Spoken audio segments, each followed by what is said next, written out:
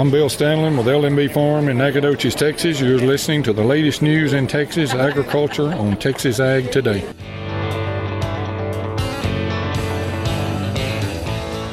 Welcome to Texas Ag Today, a daily look at the latest news in Texas agriculture. Texas Ag Today is produced by the Texas Farm Bureau Radio Network, with the largest farm news team in the Lone Star State. Now here's the host of Texas Ag Today, Jessica Domo. Hello, Texas. Thank you for joining us for another edition of Texas Ag Today. So jump on in with me, buckle up, and let's take a ride around the Lone Star State as we cover the most important industry in this greatest state in the nation, Texas agriculture. In the news today, over 11 million acres of cotton are expected to be planted this year. We'll have more on that coming up to kick off today's show. My name is Jessica Domel. I'm your host, and I'm part of the largest and most experienced farm news team in the Lone Star State. And we're all standing by to bring you the latest news in Texas agriculture, from the piney woods of East Texas to the rocky ranges of the Trans-Pecos, and from the Panhandle all the way down to the Rio Grande Valley. Is the USDA Cattle Contracts Library working for producers? That was the topic of a USDA listening session in Canyon last week. I'm James Hunt, and we'll talk about that on Texas Ag Today. How the U.S. House Budget and Agriculture Committees can work together to forge a new farm bill. I'm Tom Nicoletti, and I'll have more from Washington on Texas Ag Today. Beneficial rains continue to improve the prospects for a great crop year in the Coastal Bend region. This is Harvey Buring reporting from the Corpus Christi area. We'll have those stories, news from Washington, Texas wildlife news, and a complete look at the markets coming up. More than 11 million acres of cotton are expected to be planted this year. Carrie Martin joins us with that report. Today we check in with Dr. John Robinson. He's a Texas A&M cotton marketing specialist. Dr. Robinson, we want to focus in on the acreage estimates that we've seen throughout the spring. When you and I talked here just a couple of months ago, you were still a little unsure about all of the estimates that were coming out, calling for 11 to 11.5 million acres planted in the U.S. this year. How are you feeling about that number here as we've gotten into planting season? I feel like I'm being dragged kicking and screaming towards that number because as an economist, as you mentioned, I've been focused on relative prices. I've been focused on the economic determinants of acreage, and I didn't expect more than 10 million planted. But every survey that's come out, whether it's industry survey or the Cotton Council survey or the USDA's, has been 11 point something million. So, I can't deny reality that long. Of course, we do have one more planted acreage report at the end of June, which is based on USDA actually surveying farmers and said, hey, what did you plant? So it's not finalized, but the implication of planting 11 point something million is that it kind of takes the edge off of concern about a short crop. So that's another way of saying it takes the edge off extreme price volatility because, we're afraid of having a very, very tight production outcome and ending stocks outcome. It kind of takes that away, or it waters it down. Let's focus on Texas acreage now. Do you feel like the recent rains that we've gotten across Texas, and especially up in the southern plains and the Panhandle, will have any effect on cotton acreage in Texas this year? The recent rains, I'm going to guess, have been too recent to have impacted anybody's planting decisions. I think those decisions are made prior, and in some parts of Texas, obviously, and down south, a whole lot prior. If you go back a month or two or three, as dry as it was before these rains, that probably influenced some cotton plantings because cotton tends to pencil out whether you're going to have a drought loss or just a droughty situation. Compared to grain crops, cotton tends to fare better. That may have influenced some people to hang on to their level of cotton plantings. On the other hand, I did hear a lot. Down south, I heard people say, I probably planted more grain sorghum than my normal rotation, and that was a price response. And up north, I heard people talking about hanging on to their wheat cover crops or insuring their small grain cover crops as forages under that new forage insurance program. That kind of just adds to my general puzzlement about what the planted acreage would be here. People would cut back if they could. But being Texas, there's only so much cutting that'll ever happen. That's Dr. John Robinson, cotton marketing specialist with Texas A&M. Is the cattle contracts library working? James Hunt joins us with that report. About 4 months ago, USDA launched the Cattle Contracts Library, an online resource intended to give cattle producers information that can help them when marketing their animals to packing plants. So, is it working? I asked Texas Cattle Feeders Association Chairman Michael Besner. I think it's too early to tell. We're going to have to see it a little longer, I guess. I think we're hopeful that it would help us in our negotiating with the packer and how we sell cattle. I mean, we're all for capitalism and interested in marketing our cattle as well as we can. What we don't want is for it to give the packer the opportunity to narrow our premiums and discounts and work back to the average. So that's our concern. Besner was among the producers who attended a USDA listening session at West Texas A&M last week. That session was led by Michael Sheets, the director of the Livestock, Poultry, and Grain Market News Service at USDA. I asked Sheets about the concern that the library's information could wind up giving a boost to packers at the expense of producers. Packers are in this business 24/7. A lot of producers are as well, but some aren't. They need to keep themselves up on a lot of this stuff. Yes, the packers can use this, but so can producers. And if we can help them understand that, and I'm not saying that we need to educate them, but we can certainly try to help them understand how they might be able to use this more effectively. It's not enough to get the information out there. People need to know how to use it to be able to make their marketing decisions. So holding these types of sessions is important to get out amongst the producers and hear their questions so we can kind of get them to where they can understand more about how to use this, so they can put themselves on a more equal footing with the packer. If you have thoughts to share about the Contracts Library, contact USDA. I'm James Hunt on the Texas Farm Bureau Radio Network. The U.S. House Budget and Agriculture Committees will work together in the coming months to forge a new farm bill. Tom Nicoletti has that report. I'm reporting from Washington today, and my guest is Congressman Jody Arrington, representing District 19. He is from Lubbock, and he is the current chair of the House Budget Committee. And Congressman, as the chair of the Budget Committee and working with the House Agriculture Committee on the rewrite of the Farm Bill, reauthorization of that bill, how will your committee and that committee work together to get the funding necessary for the Farm Bill? Budgets are about priorities. We have to prioritize some things that are critical to our nation's security, as you mentioned, like food security, like energy independence, making sure we have the military readiness for the threats that face our country. The main purpose of the Farm Bill is stability in the ag economy and making sure we have a resilient supply chain of food, given all the disruptions, supply chain, the geopolitical stuff, drought, etc. Input costs are so high that price-based market risk insurance does not work because it's not indexed. It doesn't fluctuate and flow with the market realities, and it's not a margin-based program. So we have to make sure that those safety net programs work, and we can take pressure off the ad hoc assistance that we've been getting and plow that money back in so that we have the safety net that works and we don't have to come up here and get all this ad hoc assistance. We can relieve pressure there. All in all, the farmer will be better off, the ag economy will be better off, and taxpayers will be better off as a result. I gave a 10-year projection about how we will double our annual deficits, we'll triple our interest payments, we'll spend more on interest than all of national defense in 5 years. That's a nation in decline, not a nation on the rise. That is U.S. Congressman Jody Arrington. I'm Tom Nicoletti reporting from Washington for the Texas Farm Bureau Radio Network. The coastal bend of Texas has received some beneficial rains over the past few weeks. Harvey Buring joins us with more.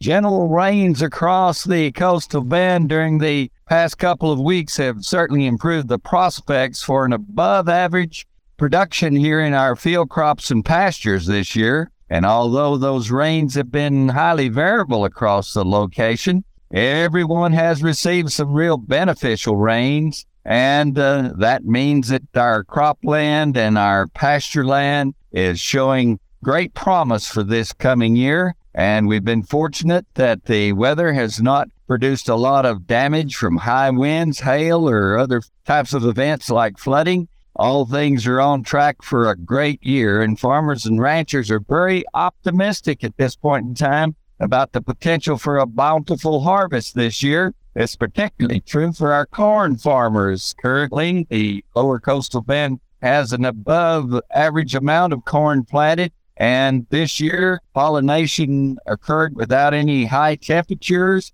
and that soil moisture being at adequate to abundant at times has allowed for some excellent kernel fill and some increased cob size from normal years. So all in all, corn farmers are looking for a great corn harvest this year. Same is true for grain sorghum. It's headed out at this time, and heads are exerting to a large size. Kernels are developing, all looking good on the grain sorghum front. Of course, our cotton crop is actually a couple of weeks behind normal schedule, but the growth rate the last couple of weeks has been very good. And all in all, there's still a lot of optimism for this late cotton crop, providing we are not hit with some adverse weather prior to harvest in late August or September. If these trends continue in the coastal bend, we'll have an outstanding crop, one of the best in a number of years.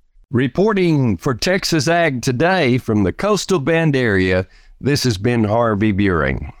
It is critical for horse owners to work with their veterinarian to determine what is normal for their horse. Texas veterinarian Dr. Bob Judd has more on that coming up next, right here on Texas Ag Today.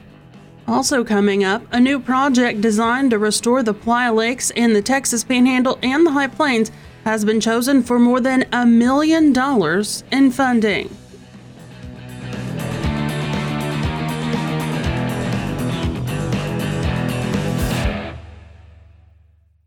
When we moved to Texas, we were like fish out of water. We didn't know anyone in our neighborhood until our Texas Farm Bureau insurance agent came to the house. She was so helpful and reassuring, a friendly face with that Texan hospitality I'd heard about. When we purchased a Texas Farm Bureau insurance policy, we knew we were making the right choice. We knew our family would be protected.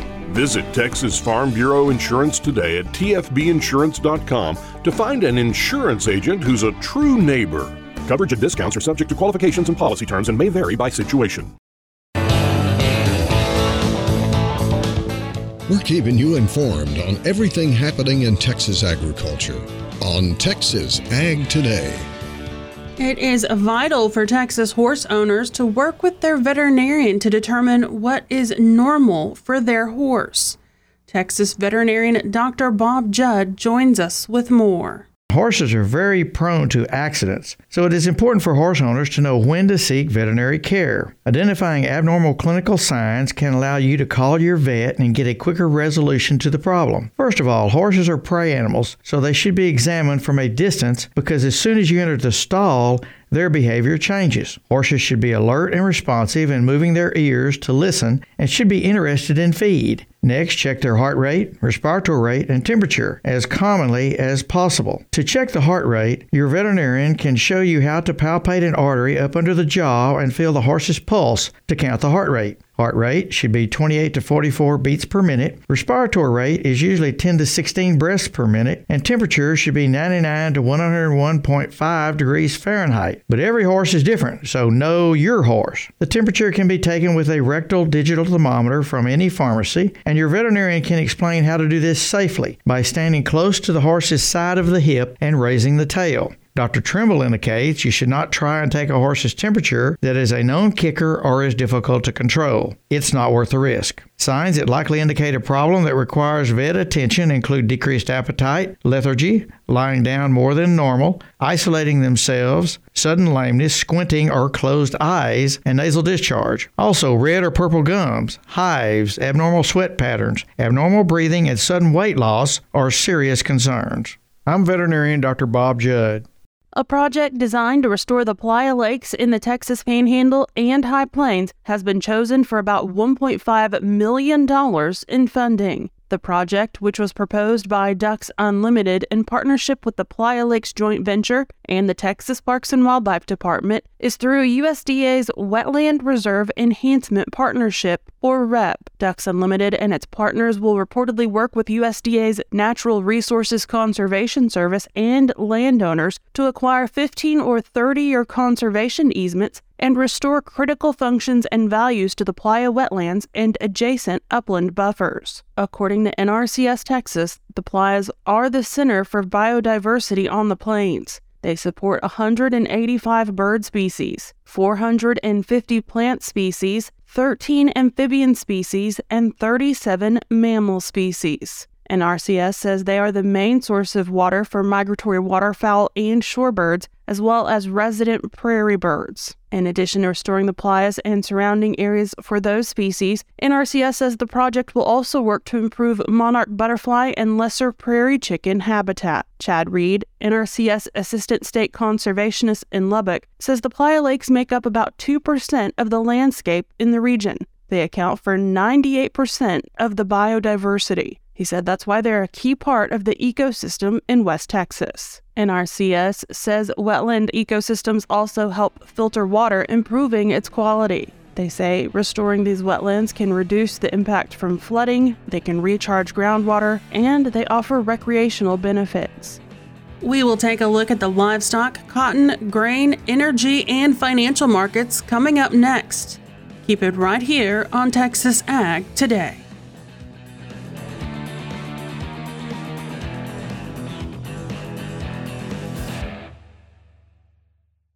Texas Farm Bureau has served farm families in rural Texas for nearly 90 years.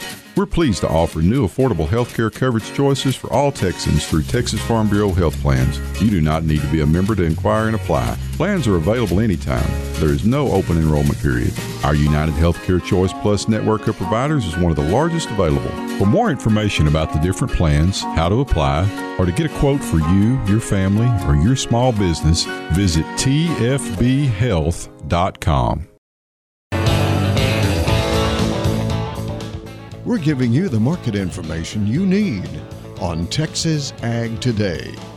The cattle complex traded lower on Monday as corn traded higher. June live cattle down 67 cents to 165.05. August live cattle down 70 cents to 163.60. October live cattle down 30 cents to 168.15. May feeder cattle up 30 cents to 206.57. August feeder cattle down 20 cents to 239.90. September feeder cattle down a dime to 237.85. Boxed beef was higher Monday. Choice up 62 cents to 301.72. Select up $1.40 to $285.34. Now let's check those livestock auctions. We're walking the pens with Larry Marble.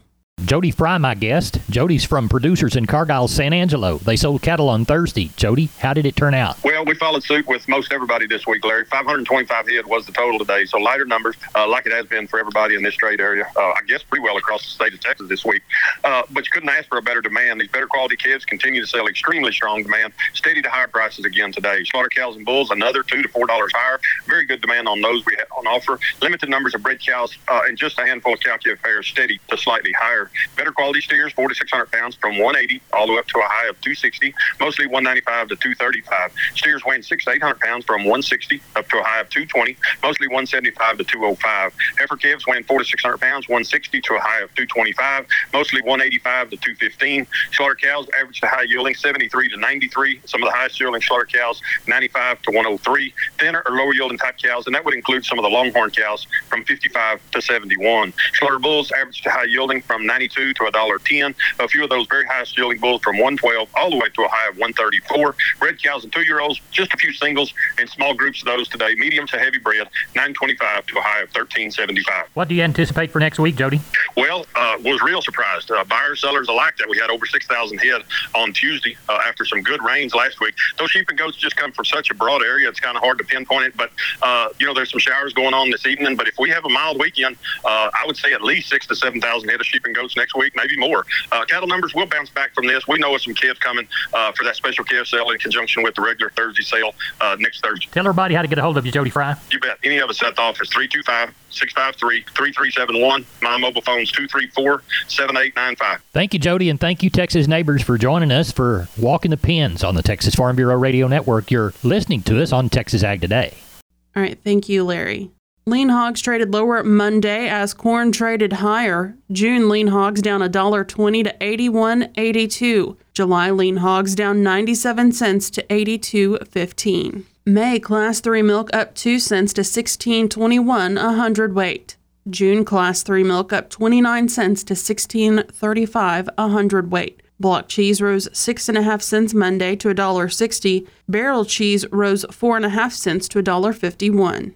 We saw double to triple-digit losses in the cotton market on Monday as U.S. debt ceiling talks continue. DTN is also reporting that the G7's stance on China is weighing on cotton.